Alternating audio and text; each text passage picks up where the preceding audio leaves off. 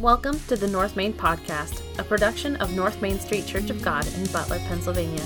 This podcast brings you North Main's messages every week. We strive to know God intimately, grow in Christ continually, and go for Him daily. I invite you to listen in today as we explore the Bible and learn about its unchanging truths for living life God's way. Let's listen in to this week's message. Well, again, welcome. I'm Pastor Brandon, one of the pastors on staff here at North Main Street Church of God. I'm super excited that you're here. Of all days, Father's Day, and those of you joining on TV or online, welcome this morning as well.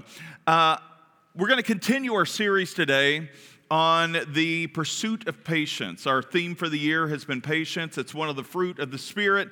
And today we're talking about how the pursuit of patience requires researching. When you hear the word research or researching, what does that conjure in your mind? Exciting, fun stuff? Do you really enjoy? Some of us do. I love research. Yes, that is weird, but I enjoy it. I enjoy digging deeper, learning, understanding. My life's pursuit of research started in college, which, first off, I never thought I would ever do or go to or experience because I was a horrendous student in elementary school, middle school, and high school. I graduated with a 2.8. Woo! Yeah, baby. That was amazing. Amazing GPA for Central Kentucky. So, I'm just kidding. In a class of 29 graduating from high school at a public school, I was lower middle. It's really not competitive when you have 29 people. I'm just saying. I was an overachiever. But when I got to college, and I didn't go to college right away out of high school, I stayed out of college. I wanted to make money. I felt a calling to ministry when I was a teenager. I was about 16 years old, and I knew there was a calling into ministry, but as a young teenage boy graduating high school, my eyes were on making money, buying cars, doing those kind of things. No, they had cooties. Somebody said girls, for those of you that didn't hear online. I'm just kidding. And girls, yes, I would say girls. But I found the best girl at college. Who knew that I had to go 1,000 miles away from home to meet the true love of my life who grew up about 30 minutes from where I lived? Just God did. You are correct. Bringing it all spiritual, whatever. Oh, wait, we're in a church service. That's what this is about. Okay. Sorry, I am really digressing here. This isn't even in my notes. So welcome again. But I stayed out of high school for about 2 years, pursuing my heart's desire, which led to empty feelings and depression, if truth be known.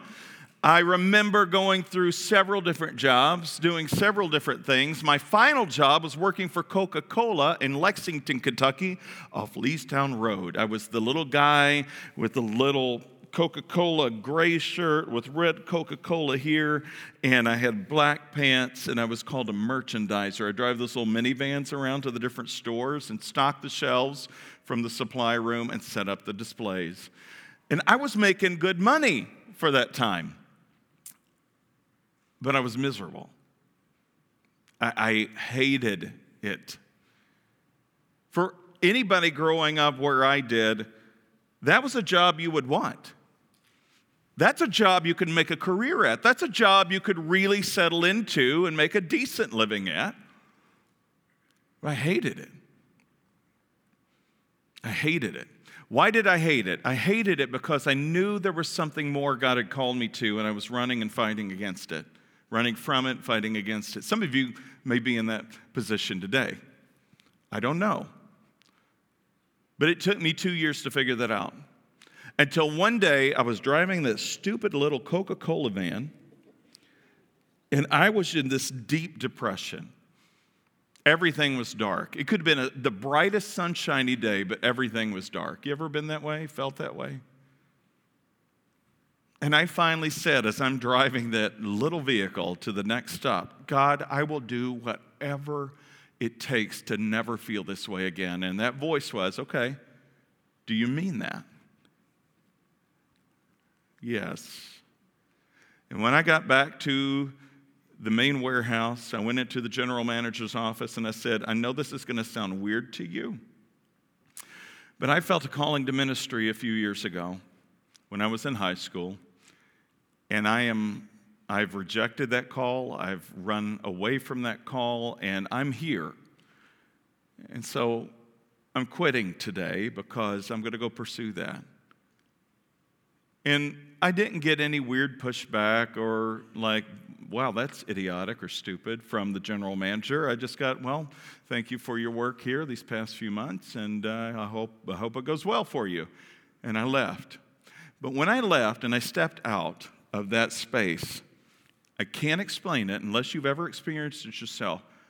This tremendous weight was gone. Not because I was leaving Coca-Cola, but because I was pursuing God and God's best for me. That set me on a course to enroll in college, which I never thought I could do because I had already convinced myself I was a horrible student and I don't study well, don't take tests well. I hate to read, and you've heard me state over and over again, back in my day, we had what were called Cliff's Notes. Now they're called Spark Notes online or something like that, but I had Cliff's Notes. I even hated to read the Cliff's Notes. And it was forbidden by the teachers to read the Cliff's Notes because you were supposed to read the book. And they could tell, I don't know how, that when you read the Cliff's Notes, that you'd read the Cliff's Notes. Hated it. But I said, all right, God, I will do whatever you want, but I want to be educated more than I am now before I step into this realm called ministry, because I feel so ill-equipped. And when I stepped into college, it turned for me. This hunger and thirst, not just for righteousness, but for knowledge and the knowledge of God, took me over. And I poured over not only the scripture, but every book I could begin to get my hands on. I was eating it up. Every class of theology class, every Bible class, every ministry or leadership course, I was eating it up. I didn't want to read the Cliff's Notes anymore. I wanted to read the real deal.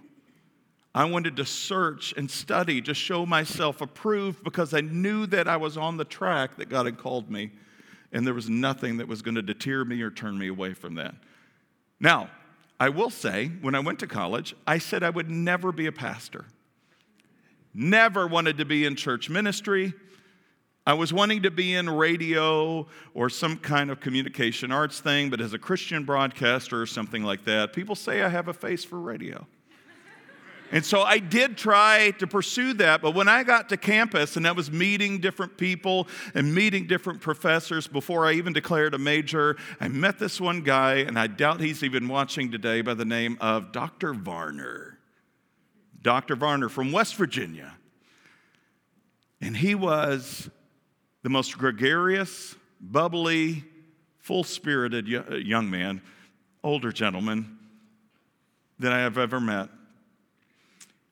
And he convinced me that my major should be in ministry and not in communication arts. And again, I continued to study and to chew up the Word of God. But I still said, I'm never going to be a pastor.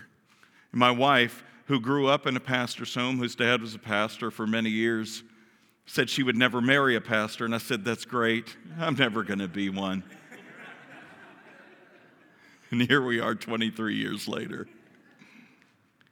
All that goes back to research. And why do I tell you all that? Because it was a process of patience which led us and continues to lead us to where we are. If God had said, here's the course of your life and the twists and turns it's going to take and where you'll ultimately end up when you're 46, I would have said, no.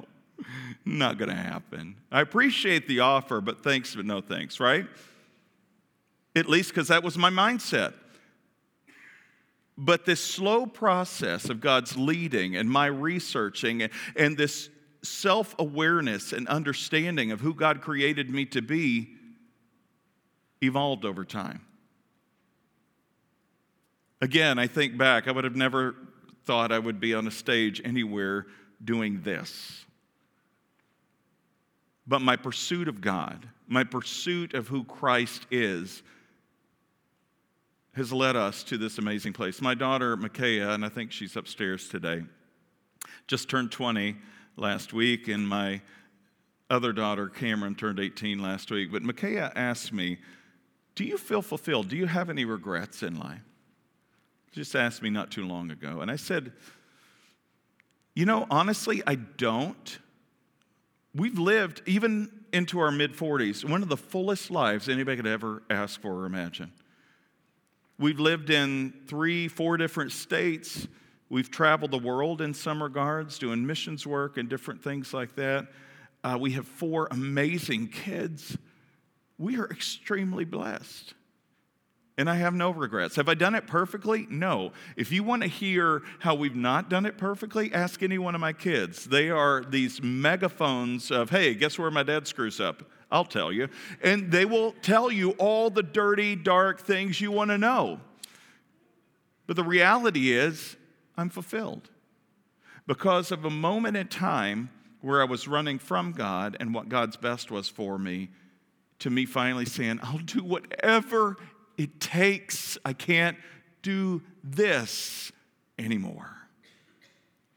And so my pursuit of God led me to the heart of Christ, which is what I want to talk to you about today. Jesus, in the Sermon on the Mount, toward the very end of the Sermon on the Mount, actually after he's given us every teaching that he's told us about the previous 2 to 3 chapters, says something very significant.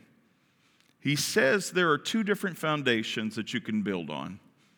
One's on firm, solid rock, and the other one is on shifting sand. And I want to talk to you about that today. In the book entitled Buildings and Structures, Andrew Solway writes, and I've used this illustration before, but it begs repeating again. Listen to it. He writes, the tallest, and this is true today, the tallest building of the world is the Burj Khalifa in Dubai. It rises more than 2,700 feet, which is over a half a mile tall. It has 160 floors, is twice as tall as the Empire State Building in New York City. It is home to the world's fastest elevator. You want to guess how many miles per hour the fastest elevator goes? 40 miles per hour. Yeah, I thought that was crazy. The Burj Khalifa also hosts the world's highest outdoor observation deck at the 124th floor and the world's highest swimming pool on the 76th floor.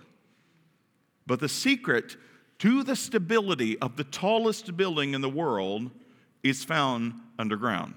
Before construction began to rise up, workers spent a whole year digging and pouring the massive foundation that supports this building. The foundation contains some 58,900 cubic yards of concrete, which weighs more than 110,000 tons. You see, the building is safe because the foundation is solid.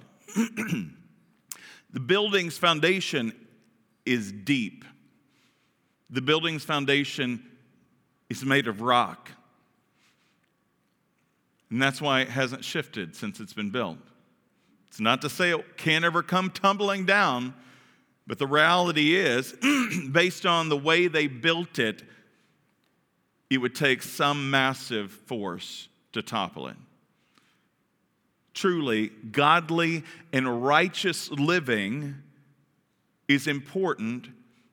That is important is a matter of obedience. Our foundation has got to be something greater than ourselves, greater than what we want things to be. Remember, I was telling you, I wanted to make money. I wanted to get out of my house. I wanted to make a living on my own and do my own thing, but I was rejecting God's best for me. I wanted to build my own life, my own foundation, and do my own thing. And God said, okay, if that's really what you want, it's not that he, it's like, I'm going to make you feel miserable. No, he doesn't do that. But God knows that we won't be fulfilled without fulfilling his calling on our lives. It's not that he zaps us with depression. God's not like that. God says, here's a way for you. I created you for something more. And you can only be truly fulfilled if you follow this way. I'm not going to curse you for not following my way, but I know that it's the best way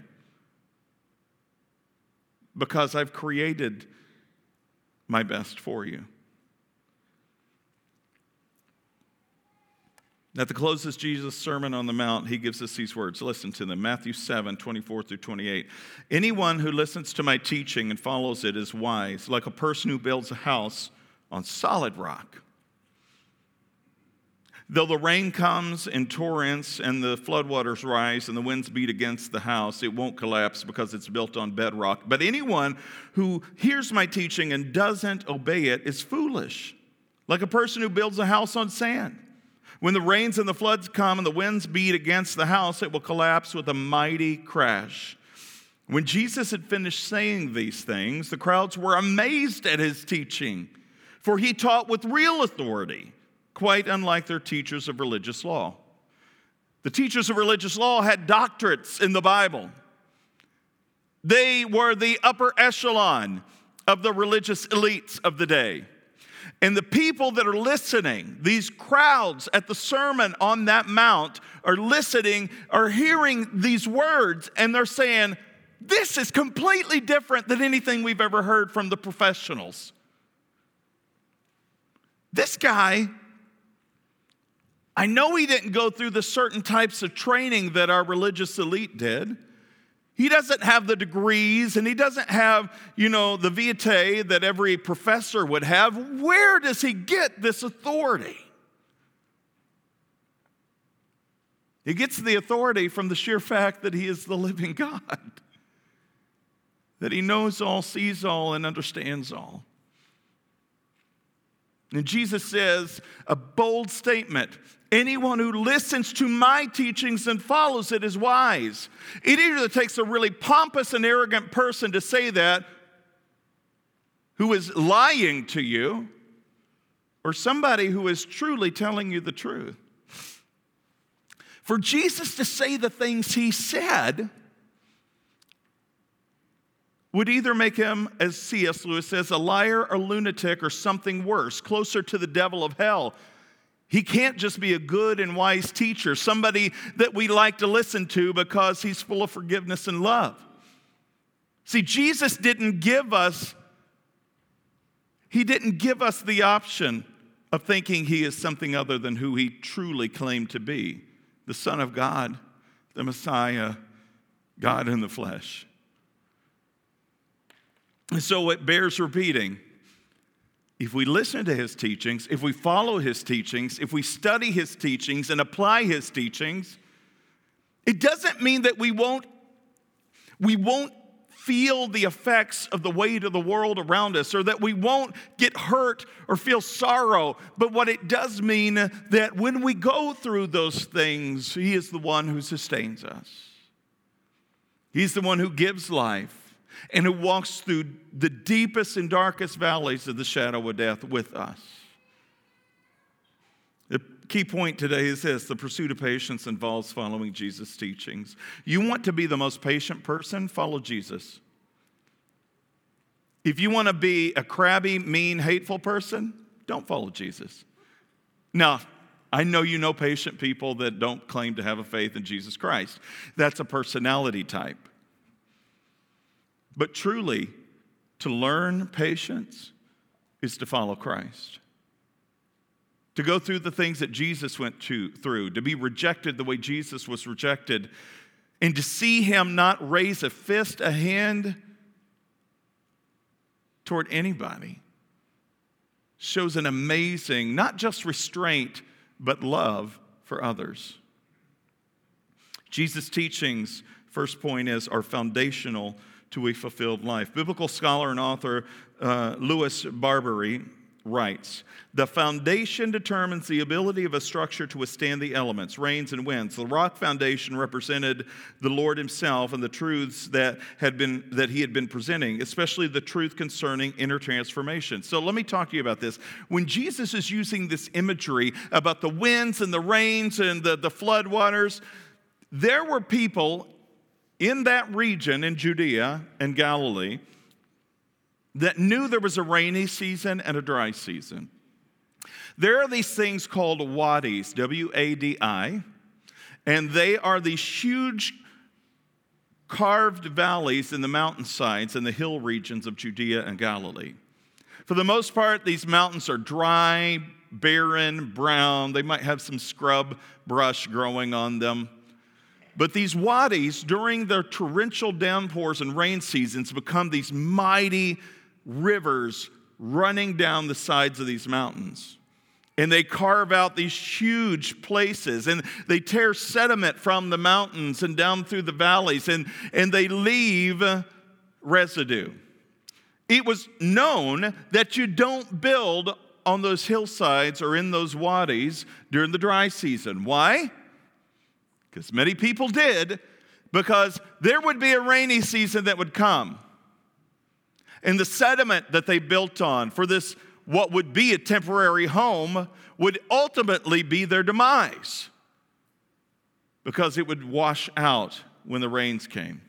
Jesus is giving them imagery that they could truly relate to. It made sense to them so that they could understand the real teaching of what he was getting at. And that is, listen, my teachings are like that. If you build on my teachings and follow my ways and my commands, it's like building on rock. You're not going to be shaken when the world comes at you with a convincing argument.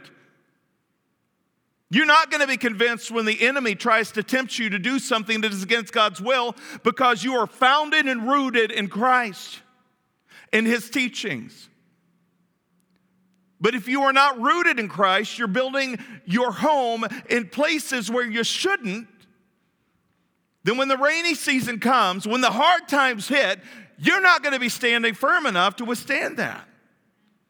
The floodwaters, when they come down, when your world comes crashing down, you're going to not know what hit you. And these words might ring in your ears. Oh my gosh, Jesus said this. If I build on a faulty foundation, a faulty spiritual foundation, a faulty life, if I'm living being a Coca-Cola merchandiser for the rest of my life when he's called me into this, when am I going to end up? I mean, it's not that you can't build a life as a merchandiser, but if that's not what you're called to, then you're running from God. You may be called to be a merchandiser. Be the best merchandiser you can. You may be called to be a teacher, a garbage man. You may be called to be any number of things. Fulfill that to the fullest of your abilities and allow God to use you and manifest his presence in you where you're planted. But you got to be planted where God desires to plant you rather than where you desire to plant yourself. Where does all of this start? Jesus says, the one who follows my teachings or plants or roots himself in me is wise. What are the teachings Jesus is talking about? They aren't some ambiguous list of things just kind of scattered about. He has been teaching them over a long period of time on this mountaintop as these throngs of people come and surround him. From Matthew chapter 5 to Matthew chapter 7, it is one of the longest sermons you'll ever read in the Bible. And he hits numerous topics. And when Jesus in at the end of Matthew chapter 4, sat down and began to teach them as we get into Matthew chapter 5, he unpacks for them truly the perspective of what he came for, what the kingdom of God is like, and what he expects of us. Let me say this. Unless somebody is truly honest and truthful with you about what they expect of you, don't ever follow them. Do you understand what I'm getting at? See, Jesus didn't want there to be any mistake about what he was expecting. The church has done some great damage through the years but not telling the truth. We like to tell the good stuff, but not usually the bad stuff. You got any number of ministers, pastors, preachers out there that will only tell you the good parts of Scripture, but won't really talk about the difficult things of Scripture. Be careful, because if they're not giving you the whole truth and nothing but the truth of the Word, you're only hearing partial truth.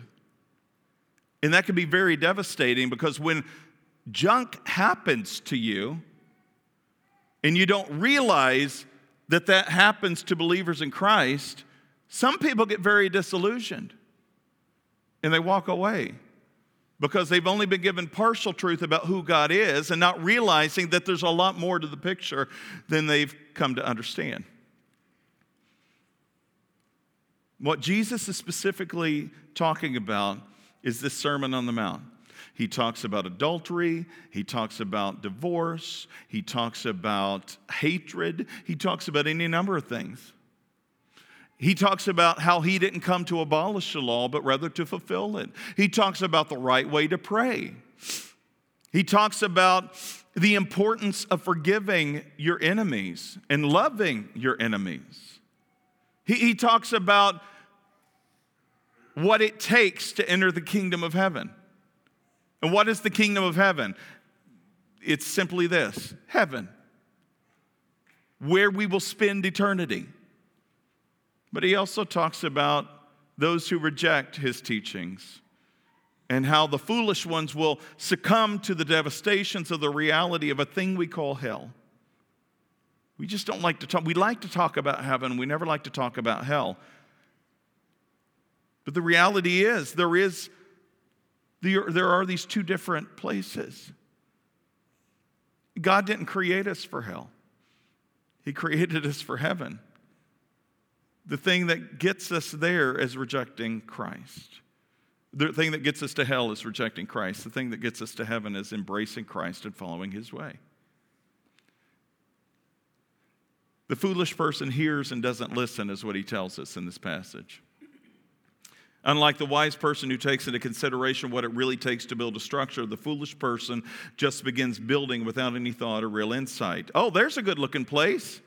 That looks scenic. I like that view. There are buildings that you can look at, like the Leaning Tower of Pisa in Italy. It's a great structure.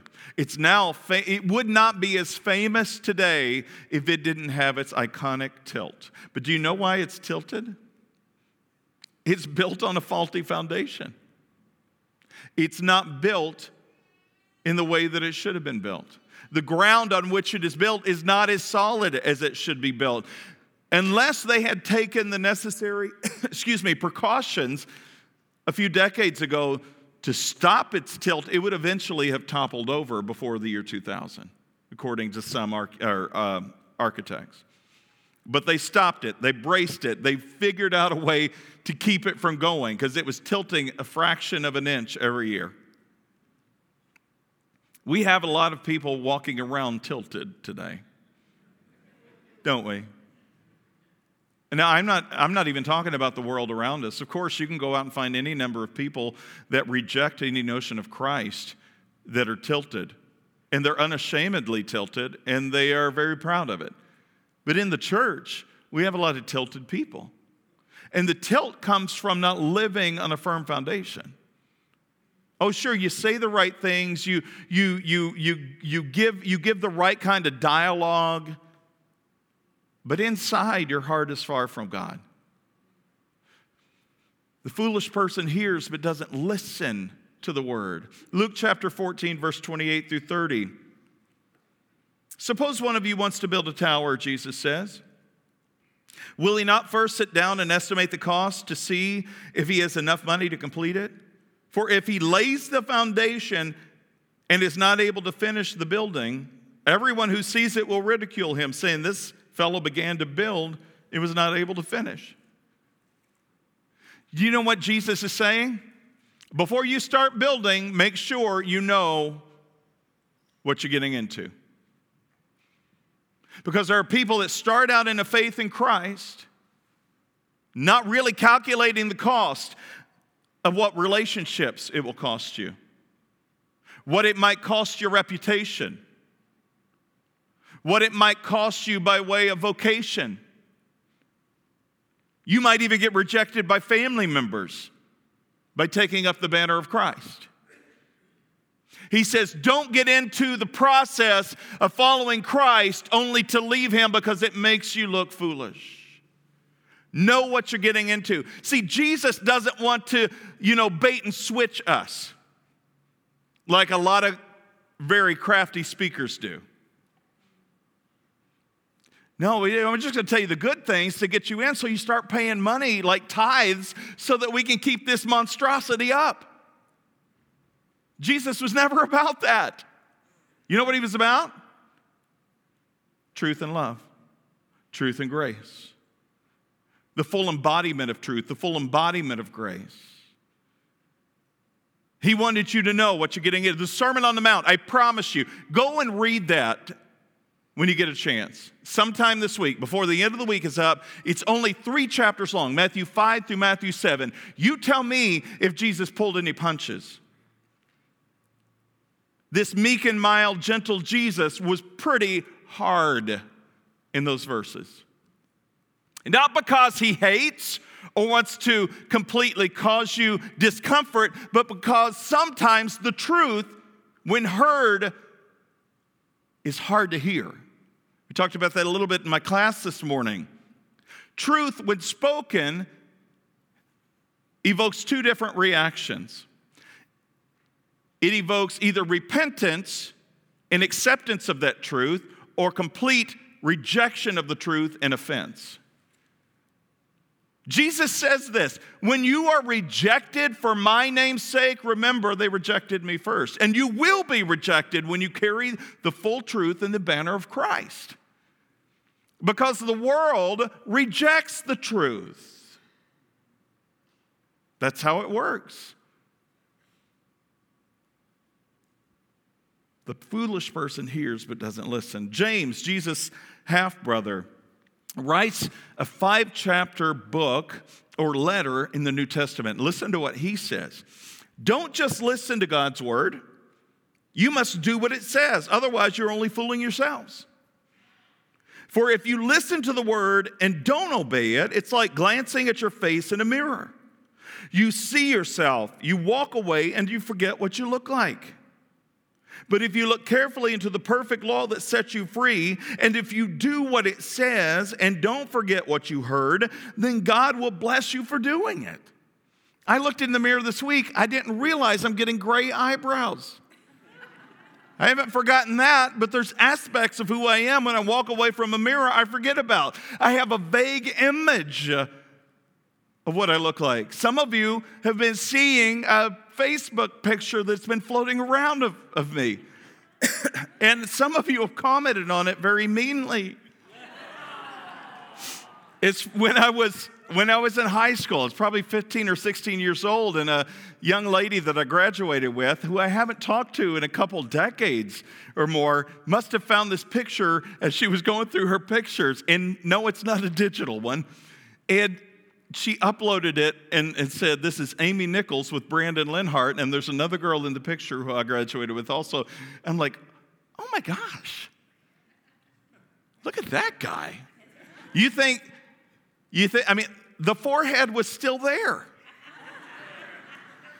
It just shows that I have a huge brain. I'm just saying. No, I'm serious. This guy doesn't look anything like me. Where does that guy go? Where has he gone? That guy who I looked at in the mirror some 30 years ago. This isn't him, right?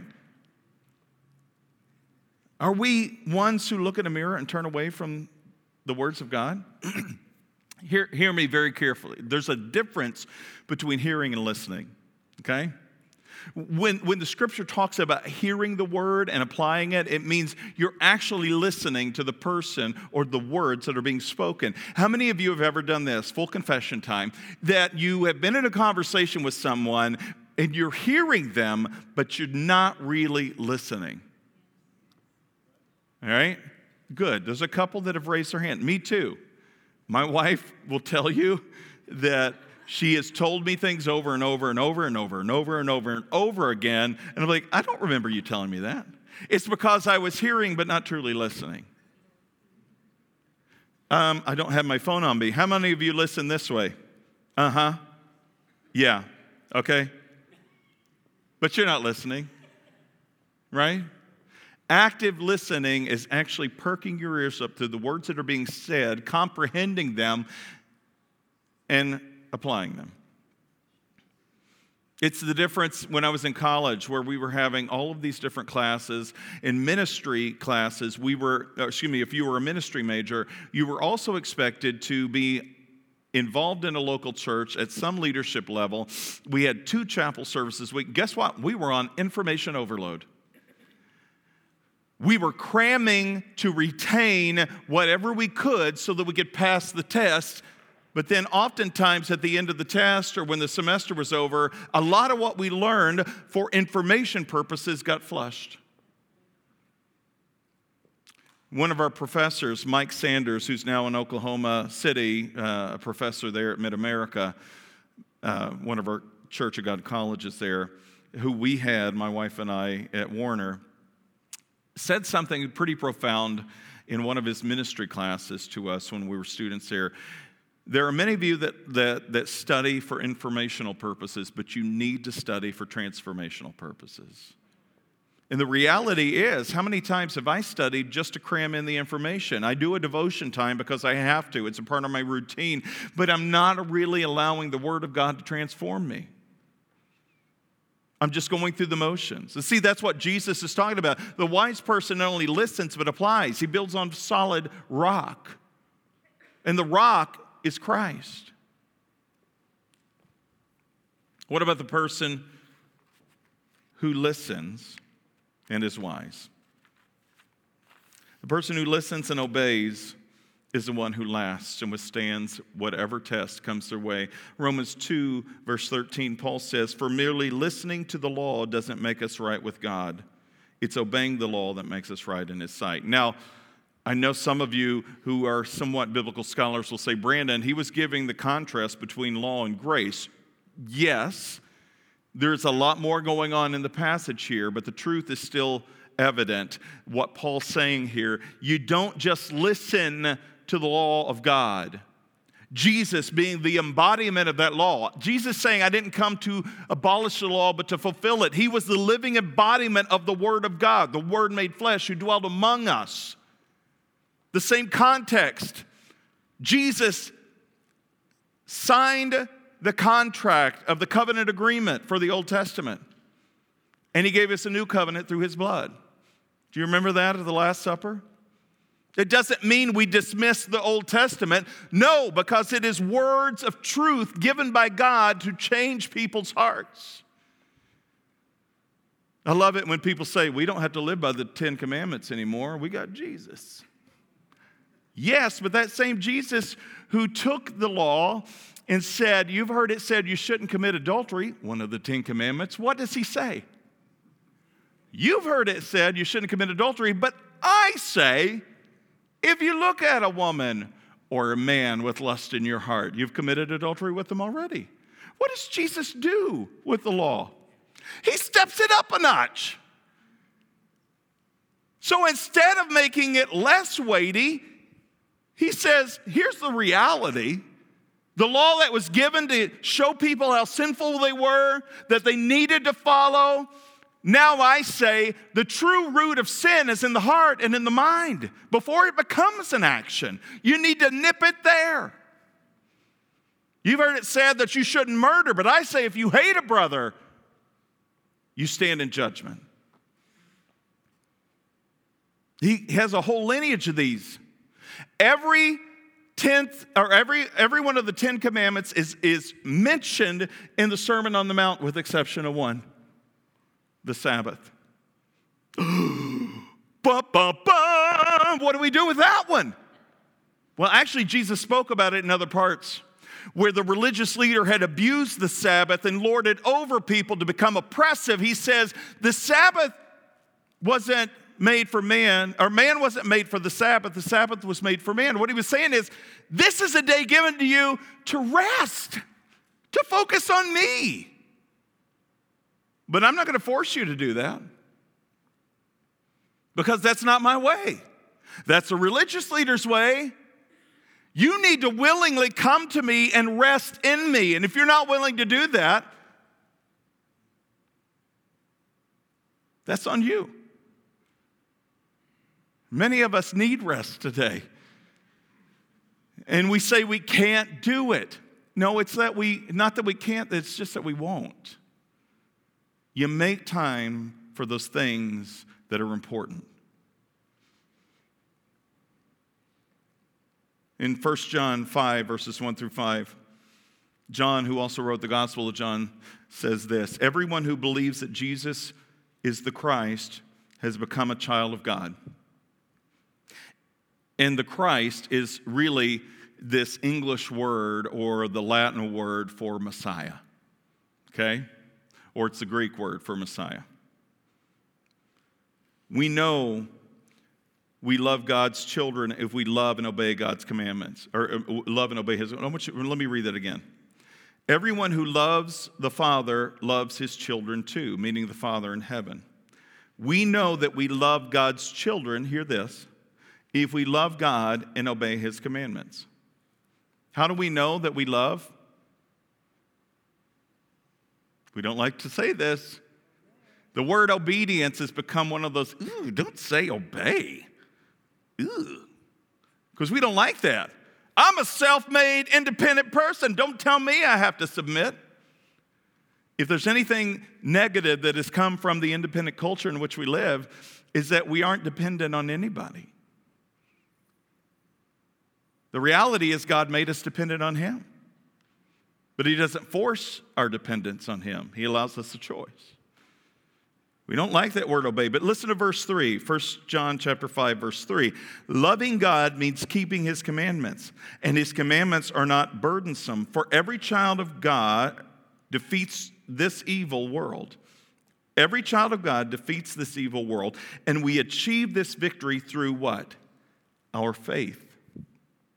And who can win this battle against the world? That's a good question. Who can win the battle against the world when the world seems to have a very strong battle against us? Only those who believe that Jesus is the Son of God. And believing that Jesus is the Son of God is not just a cerebral thing I do. Do you understand that? Oh yeah, I believe in God. But you do whatever you want, whenever you want, with whomever you want. No, so that's not how this works.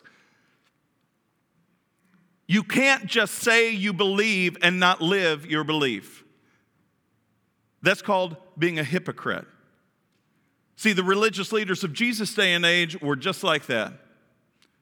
And that's why Jesus in Matthew 23 can say, the religious leaders obey everything they tell you, but don't follow their lead. Because they don't live what they're teaching you to obey. He says they're trying to make you into twice the devil of hell that they are. Follow what they teach you, don't follow them. How could that be applied to today? How many pastors and spiritual leaders have fallen into moral failure that haven't lived out the truth of God's word in their own life, but have lived a shadow life, telling others to live a certain way when they themselves are not living that way? And then everybody else, many people get disillusioned by that and they walk away from the church. It's because they were following a person rather than the one the person was talking about. It's the same thing Jesus was talking about in His day. Do what they teach from the word, but don't follow them. I will tell you, don't follow me. Read the word, study to show yourselves approved. Get in and chew on the meat of the word. And where it's difficult, instead of giving up, press in. Seek godly counsel from those who have been there, done that. Don't learn the word in a vacuum. Learn it within the body of Christ. And don't believe it because I teach it. Believe it because it's true, and you've learned it to be true because you've been there, done that too. Biblical scholar N.T. Wright, one of my favorite authors, reminds us that The Sermon on the Mount is a message for all of us. If we build our lives on Jesus' teaching, we will be part of the house that lasts forever. But it began as a very specific promise and a warning to his people in his own day. Much of Jesus' teaching is like that. We often discover more of what it means for us, but discovering more of what it meant very specifically for them. How can this 2,000-year-old piece of literature mean anything to me? Because it was transformative to the lives of those who were called by Christ's name to come and follow him. And they radically changed the world. I'm reading a book right now, which is actually an old book. It's called How Christianity Changed the World. If you want to read an amazing book with tons of footnotes that has been thoroughly researched by a sociologist who's explored all these different people groups from different times in history about how Christianity has left an indelible imprint on the world over the past 2,000 years, you can't miss it.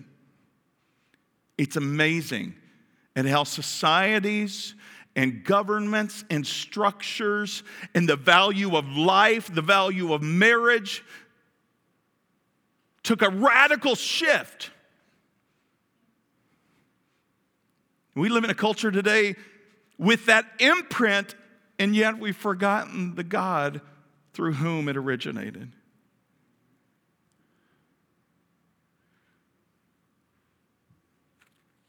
The wise person not only reads and understands Jesus' teaching, but they live them out the best way they can, even when it's tough to do so. Let me conclude with this as our worship team comes forward and begins to close us out.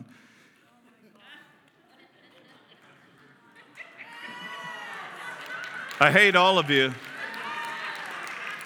You guys are the worst. You just ruined my conclusion. That is an image you'll never be able to get out of your minds. If you have really bad eyesight, God bless you. You wanted the people at home to see that. You jerks. You will pay dearly. Moving on from that, how many of you know of a guy by the name of Billy Graham? Okay, good. So there's a book he wrote back in the early 1990s entitled Storm Warning. I want you to hear this. I mean, this is, 30 years ago. Check this out. He wrote this book called Storm Warning, in which he talks about the various challenges that faced America toward the end of the 20th century. Even more so today, the following illustration from this book is a stark warning for the Christian church in America to listen and obey the teachings of Christ that will always lead to safety and hope. Listen to what he writes. In 1969, in Pass Christian, Mississippi, that's the name of the city, Pass Christian, P-A-S-S Christian, Mississippi, a group of people were preparing to have a hurricane party in the face of a storm called Camille. The wind was howling outside the posh Richelieu apartments when Police Chief Jerry Peralta pulled up sometime after dark. A man with a drink in his hand came out from the second floor balcony of his apartment and he waved. And Peralta, the police chief, yelled up to him, "You need to clear out of here as quickly as you can. The storm's getting worse." But as others joined this man on the balcony, they just laughed at the chief's order to leave. "This is my land," one of them yelled. "If you want me off, you'll have to arrest me." Sorry, it's Mississippi. Peralta didn't arrest anyone, but he wasn't able to persuade them to leave either. He wrote down the names of the next of kin of the 20 or so people who gathered there to party through the storm that night. They laughed as he took their names. They had been warned, but they had no intention of heeding the warning. It was 10:15 p.m. when the front wall of the storm came ashore, the worst part of the hurricane. Scientists clock Camille's wind speeds at more than 205 miles per hour, the strongest on record. Raindrops hit with the force of bullets, it seemed, and waves off the Gulf Coast crested between 22 and 28 feet high. News reports later showed that the worst damage came at the little settlement of motels and gambling houses known as Pass Christian, Mississippi, where some 20 people were killed at a hurricane party at the Richelieu Apartments. Nothing was left of the 3-story structure but the foundation. The only survivor was a 5-year-old boy clinging onto a mattress the following day that they found. Hearing and listening are two different things.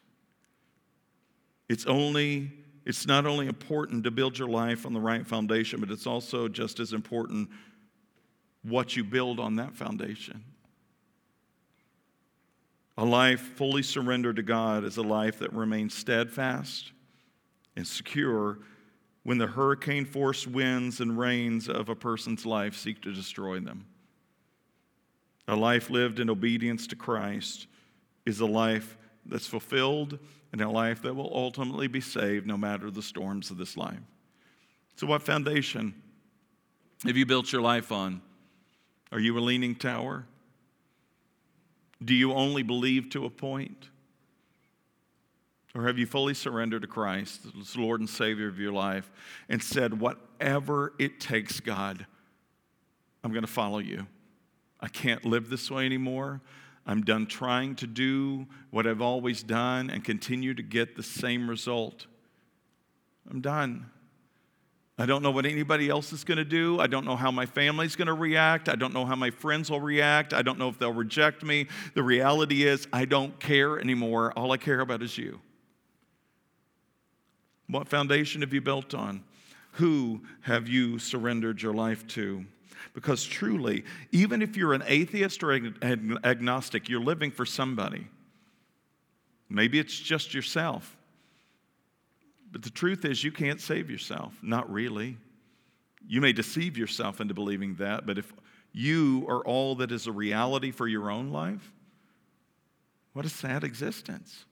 It's not because you are worth less. You only know your true worth is rooted in Christ.